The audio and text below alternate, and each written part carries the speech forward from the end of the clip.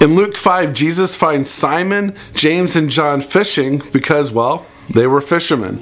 Now, in those days, all Jewish boys went to school to memorize the Torah. That's right, the first 5 books of the Bible. And the best of the best would move on to be rabbis. So the fact that these were actually fishermen tells us that they were not considered to be best of the best. Instead, they would learn the craft of their parents, which in this case was fishing. Now also, I thought this was interesting. I found that there were 3 different methods for fishing back then. The first is casting a net, where they would stand on the bank or wade in the water. Then what they would do is they would throw the net in the water in front of them. It fell in the shape of a ring, and as the weights dropped it down, the net took the shape of a dome and enclosed in the fish. The next method was the drag net, usually operated by boats. The drag net was used in herring and salmon fishing, with floats marking the location of the submerged nets. Now, the third method was using hooks. Fish were actually speared on the Mediterranean coast, being attracted to the surface by a moving torch. So as a result, night fishing was actually very common, especially in the Sea of Galilee. So there you go, a little bit about fishermen, and that's enough today for our historical minute. Let us pray. God, we thank you for your grace and for your forgiveness and for the way you look out for us and for your protection and for your mercy and for your power. Father, life is hard, but you are good, and you continue to call out to us. You continue to remind us that you've got us. You continue to remind us always that we're forgiven, Lord. And for those gifts that you give, it's why we're here tonight, and it's why we worship you, and it's why we thank you for all that you are. So our prayer today is in the midst of life that we would remember we would remember that you've got us, that we would remember that we're forgiven, that we would remember that you're there. And buffeted up by those gifts and that forgiveness that you give, we would have joy even in the midst of life. And we pray that tonight in Jesus' name, and all God's people said, amen. So we're picking up in chapter 4, verse 38, which is where we are. And if you remember from last week, Jesus is going through a series of events here that is really giving a testimony for who he is. In the very beginning of the Gospels, he does this, and he did this in Mark, he did this in Matthew. But so far, we've got the testimony of John the Baptist saying that Jesus was who?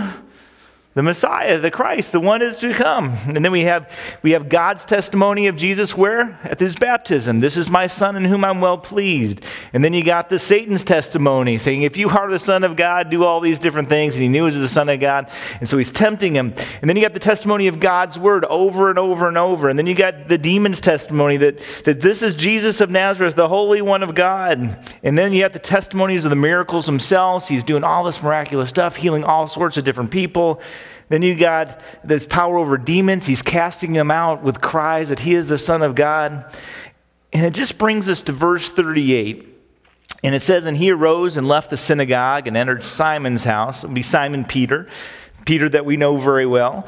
Now Simon's mother-in-law was ill with a high fever, and they appealed to him on her behalf. And he stood over her and he rebuked the fever, and it left her.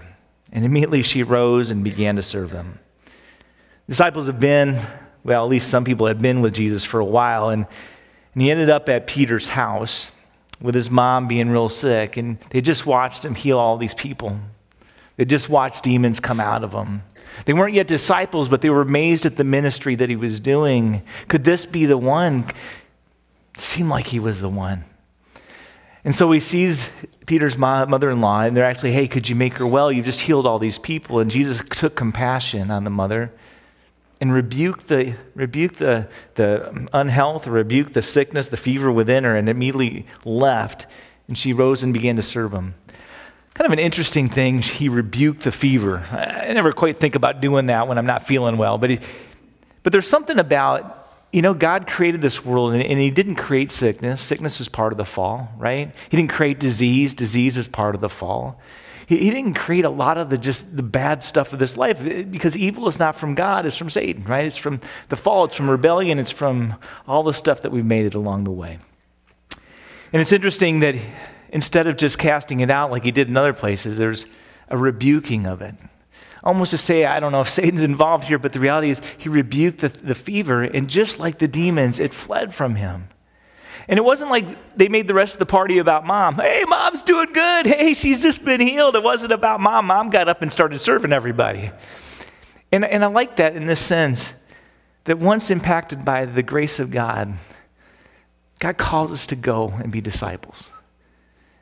And I don't know exactly where Peter's mom was at this sense, but she had to sense that something incredible just happened. And her first instinct was to serve the one who healed her.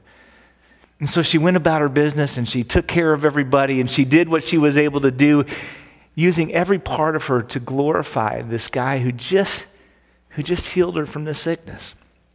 I wish we would always have that impact. You know, you watch people become Christians and there's just an excitement about the Lord when they first come to know Him. I don't know if you've ever known one. Isn't that sad? Have you ever known? We should know tons of them, but the reality is, if you've ever known somebody who's come to faith, there is just palatable excitement. Their lives have been changed. They'll never look at the world again in the same way. He forgave them. They're going to heaven. God's got them in the midst of life, and that's different than the life they had been living for so long. It's just powerful. And then they get into church, and we train them not to act like that anymore. Just take it the way it comes. We're forgiven. Yay. And some of that joy tends to go away over time. It shouldn't, but it tends to go away. That excitement, and it takes like a new experience in life for us to remember just how amazing God is. How thankful we are that we're forgiven. How thankful we are that He's got us. This lady seems to have come to faith, or at least been overpowered by the experience, and she served Him with joy. That should be the response of all of us coming out of church on a Sunday night, right? Or coming out of a Bible study during the week. We should be blown away again because we remember just how incredible He is, just how He's changed our lives, saved our lives from what it was. Got a question here. If God didn't create disease and illness and other such things that are a result of the downfall, who did?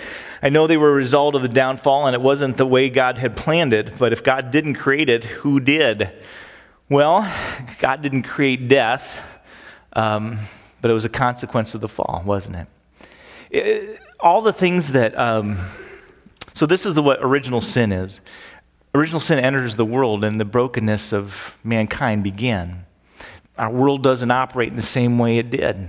It's broken. And as a result, we are broken and we get diseases and we get sicknesses and we get problems as we go through life. People sin against us and us against them. The world as itself doesn't operate the right way because you got hurricanes and flooding and famines, and it wasn't the way He created it at the beginning. We entered into some new phase when original sin took place. And there are difficulties in this world as a result of that. You wonder why bad things happen to good people. Part of it's original sin. The rest is us. We sin against them or they sin against us. But God is not the author of evil. Nowhere in Scripture does He claim credit for what is evil. Satan does. We do. But so that's part of the answer to that question. Also, another interesting thing is with just the way that the Pharisees and the Jewish people looked at sickness is that it was always a consequence of sin. Part of that original fall, right? And they believed that if you were sick or you got a sickness, it was in punishment for something that you did. And what did you need first and foremost if you were sick? For them, it was the forgiveness of God. You needed to be made right with God so that He could then heal your outward experience as well. And can you imagine how scary that must have been? You get sick, and all of a sudden, not only are you sick, but you're alienated from the one that can help you. If you've ever read through Job, you get a sense of that, right? But Job just refused to believe that. He didn't do anything wrong, or at least he thought. I'm sure he did things wrong, but nothing that was worthy of this, right? So he kept on calling God, God, I don't know what I did, but I can't imagine it's this. And he kept calling out to God. He kept seeking the one that was slaying him. He talked about it in such terms. He kept hoping in the one that would one day forgive and restore and make new. And so that was a whole theology that they had in terms of sickness. And as a result of that, Jesus looks at this. He rebukes the fever and casts out the fever and makes her whole again. Now, when the sun was setting, all those who had any that were sick with various diseases brought them to him, and he laid hands on every single one of them, and he healed them. This is a part that I usually skip over, but as the sun was setting, it was the Sabbath, right? And he had to wait until sunset for Sabbath to be done. The second Sabbath was done, guess what? Tons and tons of people started flooding toward Jesus. It was illegal on the Sabbath to carry a sick person, right? So if you couldn't walk yourself, you weren't around Jesus. So when the sun was setting, they started making their way toward Jesus so that he could heal. And so think about that. Sun setting, when sun's setting here, you guys are thinking about bed or at least reclining in a couch, and kind of easing back from a long day. And Jesus had a long day. But everybody who came, Jesus had a compassion that was extraordinary, and he healed every single one of them. In our sinfulness, sometimes we're like, I'll do the first 100, but then after that, we got to close it down. I got to go to sleep. But not Jesus. Every single one that came. It gives us a picture of God a little bit, doesn't it? Everybody's welcome. He cares about everybody. He doesn't turn away anyone. He came to seek and to save the lost, every single one that's lost, so that he can heal, so that he can save, so that he can renew. He never turns us away. Great is the compassion of God. And Jesus shows that in a powerful way. And he laid his hands on every single one of them and healed them. And demons also came out of many, crying, "You are the Son of God." But he rebuked them, and he would not allow them to speak anymore because they knew he was the Christ. See, the more people that found out that he was the Christ, or at least believed in that, it wasn't just the power to heal and all that stuff that would be crowding around him. Everybody would be crowding around him. And he still had work to do. He still had things that he needed to accomplish. It was either that or he was a genius psychologist, and he just said, if I tell them don't say anything, maybe they'll tell everybody. I'm guessing it's the former. And when it was day, he departed and went into a desolate place, and the people sought him and came to him and would have kept him from leaving them. And so again, the crowds were so many that they wanted to keep him there. Hey, if you had a guy who could heal every sickness, cast out every demon, was an incredible preacher and teacher, and you loved listening to him, wouldn't you want him to stay? It's also a time that they were looking toward a Messiah, somebody that some of the zealots could rally behind and make king. But Jesus didn't come to be a great healer or a great magician, right, of miraculous things. He came to be the Savior of the world, and he had other stuff he needed to do. So he said to them, I must preach the good news of the kingdom of God to the other towns as well, for I was sent for this purpose. And he was preaching in the synagogues of Judea. On one occasion, while the crowd was pressing in on him to hear the word of God, he was standing by the lake of Gennesaret, which is the lake of Galilee. And he saw 2 boats by the lake, but the fishermen had gone out of them and were washing their nets. Getting into one of the boats, which was Simon Peter's again, he asked him to put out a little from the land, and he sat down and taught the people from the boat. And when he had finished speaking, he said to Simon, put out into the deep and let your nets out for a catch. And Simon answered, Master, we toiled all night and took nothing. But at your word, I will let out the nets. So Peter's a fisherman and Jesus is a carpenter. Not really the same, profession, right? They had been out all night. When's the best time to catch fish? Night.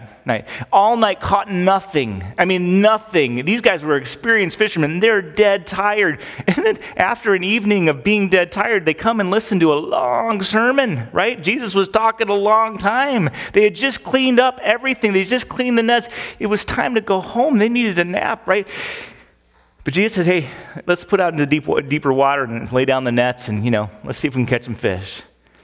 And I love Peter's response. He says, Master, we toiled all night and took nothing. In other words, you don't know what you're talking about. We just tried this. But at your word, I will let down the nets. I don't know if Peter yet believed in the Lord, okay? He certainly respected a lot of stuff that he saw. He was certainly curious about everything that was going down. He thought maybe he was the Messiah, but he had not yet confessed, right? And when they had done this, they enclosed a large number of fish, and their nets were breaking. They signaled the other partners in the other boat to come help them, and they came and they filled both boats so that they began to sink.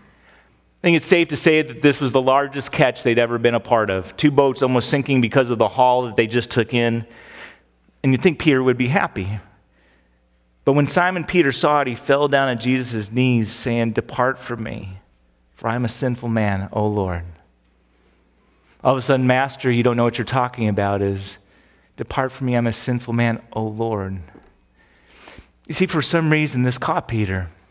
This was in Peter's wheelhouse of expertise. He knew what they just experienced was impossible. Nothing like it had ever been seen. It was impossible. He did something. Jesus did something that he knew there was no other way to explain it except that God intervened. And all of a sudden, Peter believed.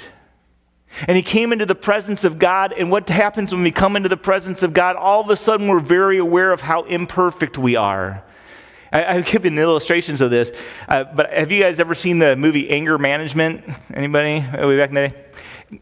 I'm not supposed to like it, but it's hilarious, right? It's just a hilarious movie. And so Beth and I, we loved it, and we were newly married, you know, it was really cool. My in-laws, they were coming to our house. We had a house. I was so excited. My wife, me, we're hosting my in-laws. This is so great. And we sit down and we start watching Anger Management, and all of a sudden, because I'm a pastor right at this point, I realize how much swearing is in this movie. I did not know there was so much swearing in this movie. And did you know there's sexual innuendo in that movie as well? And I was horrified. I wanted to crawl under the couch because I was sure they were judging me the entire time, saying, I can't believe my son-in-law is watching this movie. He's supposed to be a pastor. What's going on? Now, my in-laws are far from being God, right? But when you come into the holy presence of God, all of a sudden you're very aware of your imperfection before him. And you would cry out like the prophets of old and like Peter, get away from me. I'm a sinful person. I don't deserve your forgiveness. I don't deserve your grace. I'm pretty sure I just deserve your punishment. And that is our state before God without Jesus. But Jesus, in his compassion, he just says this, do not be afraid. From now on, you'll be catching men. It's an interesting thing. I skipped a verse there, and I'll go back to it. But Jesus' response to Peter is, don't be afraid. I got you. I got a whole new purpose for you, buddy. And it's going to be awesome. And it's going to be fun, and it's going to be hard too. But I've got a whole new purpose for you. Don't be afraid. I've got you. And upon his resurrection, isn't that what God says to you? In the midst of your sin, don't be afraid. I've forgiven you. I've got you. It is as if you've never sinned. We're good. We're going to go on a new purpose. It's a new beginning. It's a new start. Let's get ready. For he and all who were with him were astonished at the catch of fish they had taken, and also were with him James and John, the sons of Zebedee, who were partners with Simon. And then Jesus shares that sentence, don't be afraid. From now on, you'll be catching men. It's an interesting thing when you think about James, John, and Peter. They ended up being his central core, didn't they? He had the 12 disciples, but they seemed to be in a spot of special relationship with him. These were the guys that saw this initial kind of miracle after the healings and stuff. They were the ones that went up to the mountain of transfiguration, right? And they saw Moses and Elijah talking to Jesus. I mean, they saw people that were dead talking to the Lord, pillars of Israel talking to their Lord. They're the ones that he invited into the garden. Of course, they didn't stay awake, but they were part of that group, right? All the way through, they had this special relationship with Jesus. All the way through, they were the ones that trusted in Christ just completely because of what they had seen and heard. And God used every single one of them in powerful ways. While he was in one of the cities, there came a man full of leprosy. Whoops. I got one more question. Does original sin prevent us from coming to Christ? I guess not, because, well, let me put it this way.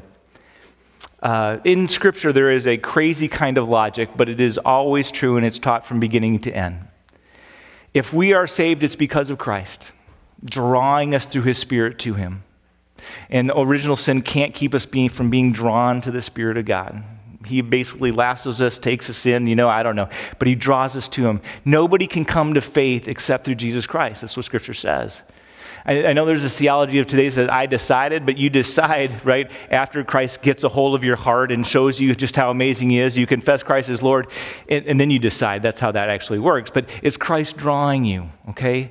Now, the other part of this logic is it is our fault 100% if we're lost, right? Because it just takes one sin And all of us are sinful. All of us. No one is righteous before God, not one, Paul says. And so the reality is that we own our own destruction. We're the ones that say no to Christ. We're the ones that say no to his forgiveness. We're the ones that run the other way when he says, follow me. We earn, we deserve. That's the reality of life, is we deserve our own punishment from God. And yet, despite that, earning that, right, God sends us Jesus. And Jesus comes and he says, all those who are not perfect, right? But all those who will confess that I am their Lord, believe in me and are forgiven, right? Is that really hard? Do we have to climb to the top of the highest mountain to be forgiven? Do we have to swim across, I don't know, the ocean to do it? No, I mean, those would be feats maybe worth something, but he says, just believe in my son. And I will forgive you based on that. Based on you trusting that I love you, based on you trusting that you're forgiven, based on you trusting that my son's death was sufficient, I will give you heaven. I will give you eternity. I will give you no sorrow, no crying, no pain. I will give you life everlasting in ways that you cannot imagine. Just believe in my son. And it's yours. All of it. It's just yours. It's an incredible gift. And the only way that you don't receive it is by not believing. It's by faith that we are saved. There's a parable in the New Testament too. Jesus is talking about a big party and he wants all these people to come, and so he invites them, right? And they're like, well, I'm going to paraphrase. I got a new car, I need to test it out. I just, bought this lot over here. I want to go check it out. And doing my hair, so I don't think I can make it. All these excuses that they had, right? And so they couldn't come. And so the king said, well, I don't want to invite them anymore. And so they're not invited. They can't come in. They can't come party at all. You could just experience a king saying that. And then he says, go and find everybody else and invite them in. And they can come to my party. And he goes through this whole thing, and he says this at the end. He says, many are invited. The whole world's invited to know Jesus. The whole world. He died for all. Everybody can come to Jesus. There is nothing stopping them except for ourselves. But few are chosen. And when God chooses you, he claims you as his. And how does he choose you? I don't know how that happens, but I know what it looks like. It looks like us coming to faith in Jesus Christ. It looks like us clinging to him as we walk through life. It looks like us trusting him even when it's hard. It looks like peace, joy, comfort, all those different things. Guys, you're the elect today. Enjoy it. Enjoy it. Am I just an encouragement? Never give it away. You don't have to. Nobody can take it away from you. Satan can't take it away from you. The world can't take it away from you. Nobody can take it away from you. Only you can give it away. Don't do it.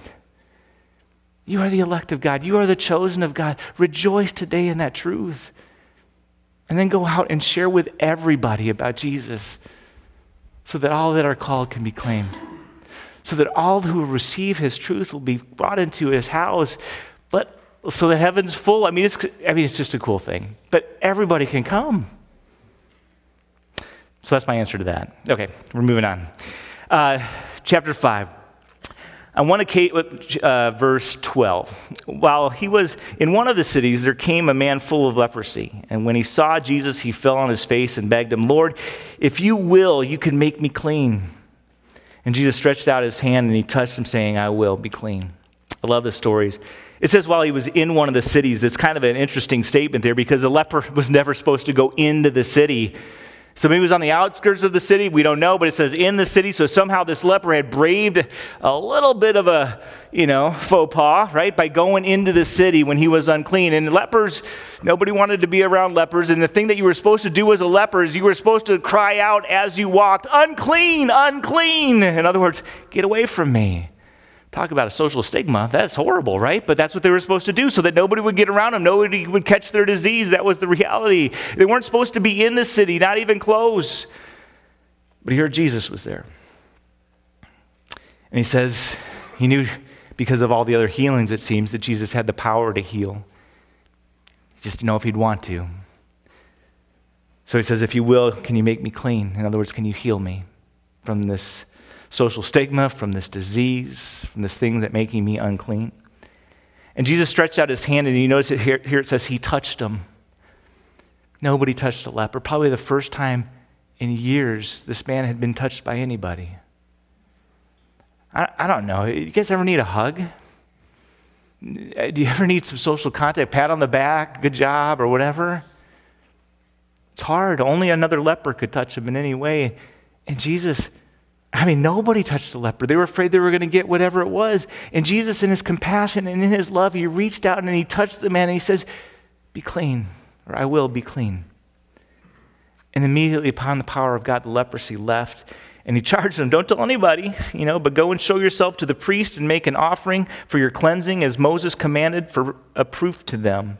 In other words, I didn't come to abolish the law. I want you to go back through the system that we have, right? If you're cleansed, you go show the priest and they say you're clean and you can go back to regular society. That's the way it was supposed to go. That's, what I wrote in the book, way back in the day. And so he says, go do that. Just don't, tell them where he got healed. But now even more the report about him went abroad, and great crowds gathered to hear him and to be healed of his infirmities. But he would withdraw to desolate places and pray. So he'd go outside the cities, and he'd just find time alone so that he could reconnect with his Father. And it's kind of an interesting thing because it's the Trinity, right? God and the Son, the Father and the Son are one, and yet somehow in the midst of this time there was a connectivity that was through prayer that was powerful and that was important to Jesus, and often he would go and do that. Was it just a modeling for us? I don't think so. I think he found strengthening by going to the Father, and so should we. On one of those days, he was teaching. Pharisees and teachers of the law were sitting there, who had come from every village of Galilee and Judea and Jerusalem. That's significant. It means that they had heard about Jesus. They'd heard about some of the things that were going on, and they wanted to make sure that Jesus was on the up and up, that Jesus was, not doing any damage to the Jewish faith, that he wasn't leading people astray. They had gotten wind that maybe he was claiming to be the Messiah. And so they came to listen to the guy to see if he was doing anything wrong.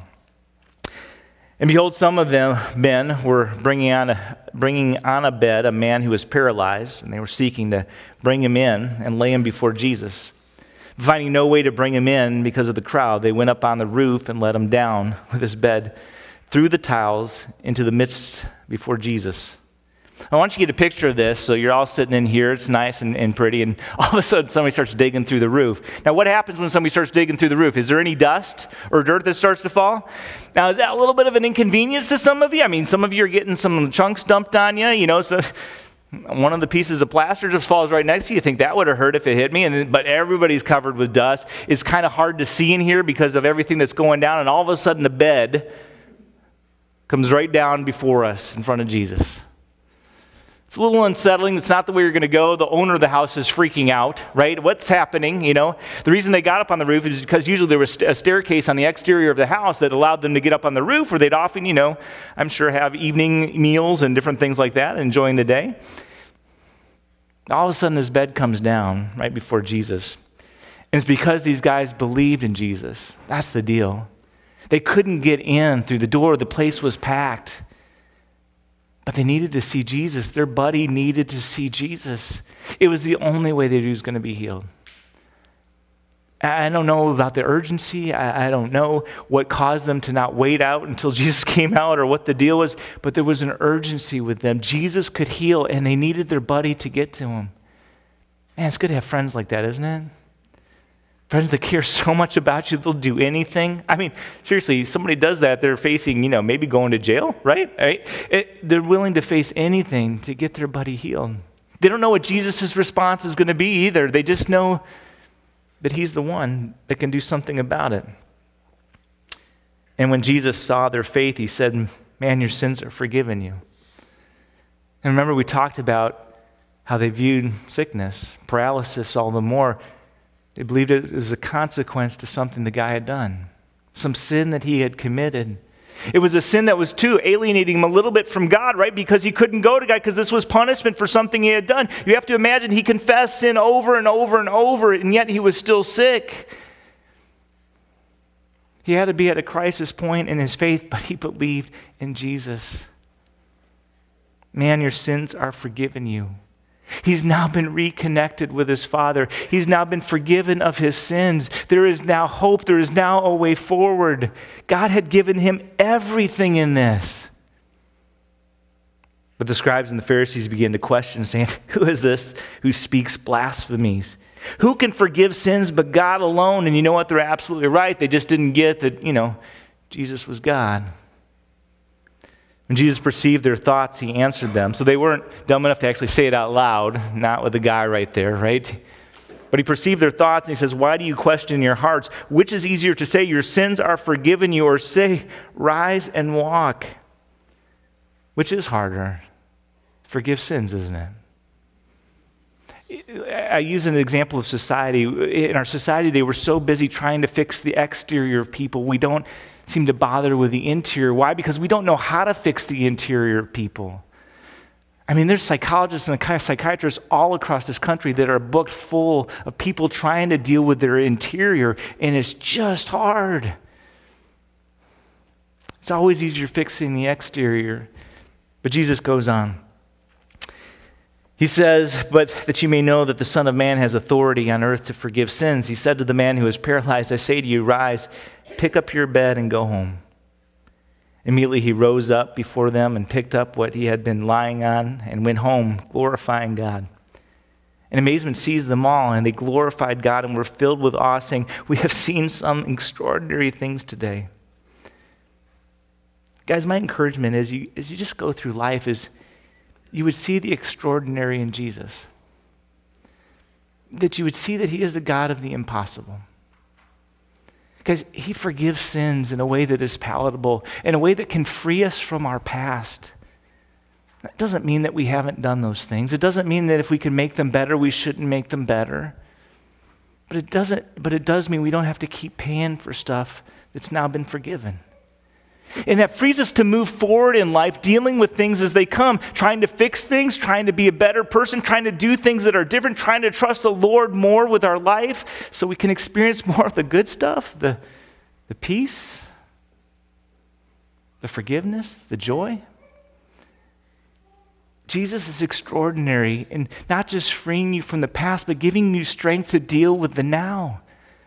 Because life is so hard, and without Christ, without knowing he's by your side, without knowing that he's infusing you with power and energy to deal with life as it comes, without the power of forgiveness to free you from the past, without the hope that he gives, that this isn't as good as it gets. We all look forward toward a home in heaven where it is awesome. No more sorrow, no more crying, no more pain. Place that promises to be perfect in every way. Just imagine this world without sin, without people being so nasty to each other, without people being so mean and sinful toward each other. Wouldn't it be different? It would be extraordinary. God gives us a promise of the extraordinary every single day. We just need to remember. We need to remember always that he's got us, that we're loved, and that we're forgiven by an amazing God. All God's people said, amen. Let me pray. God, we love you so much, and we thank you for being so extraordinary. We thank you for the love of Christ. We thank you for the forgiveness that he won for us. We thank you for being yours. And I say that, Lord, not just because of heaven, but because we need you every day in this life. We need you to remind us that there's better days ahead. We need to be reminded that there's always strength found in you. We need to be remembered that we're forgiven because we want to experience that freedom and that peace and that strength and that comfort and that hope that you talk about. Father, help us more and more through your Spirit. Send it to us in power. And help us trust you more as we walk through life. Father, we thank you for Jesus, and all God's people said, amen.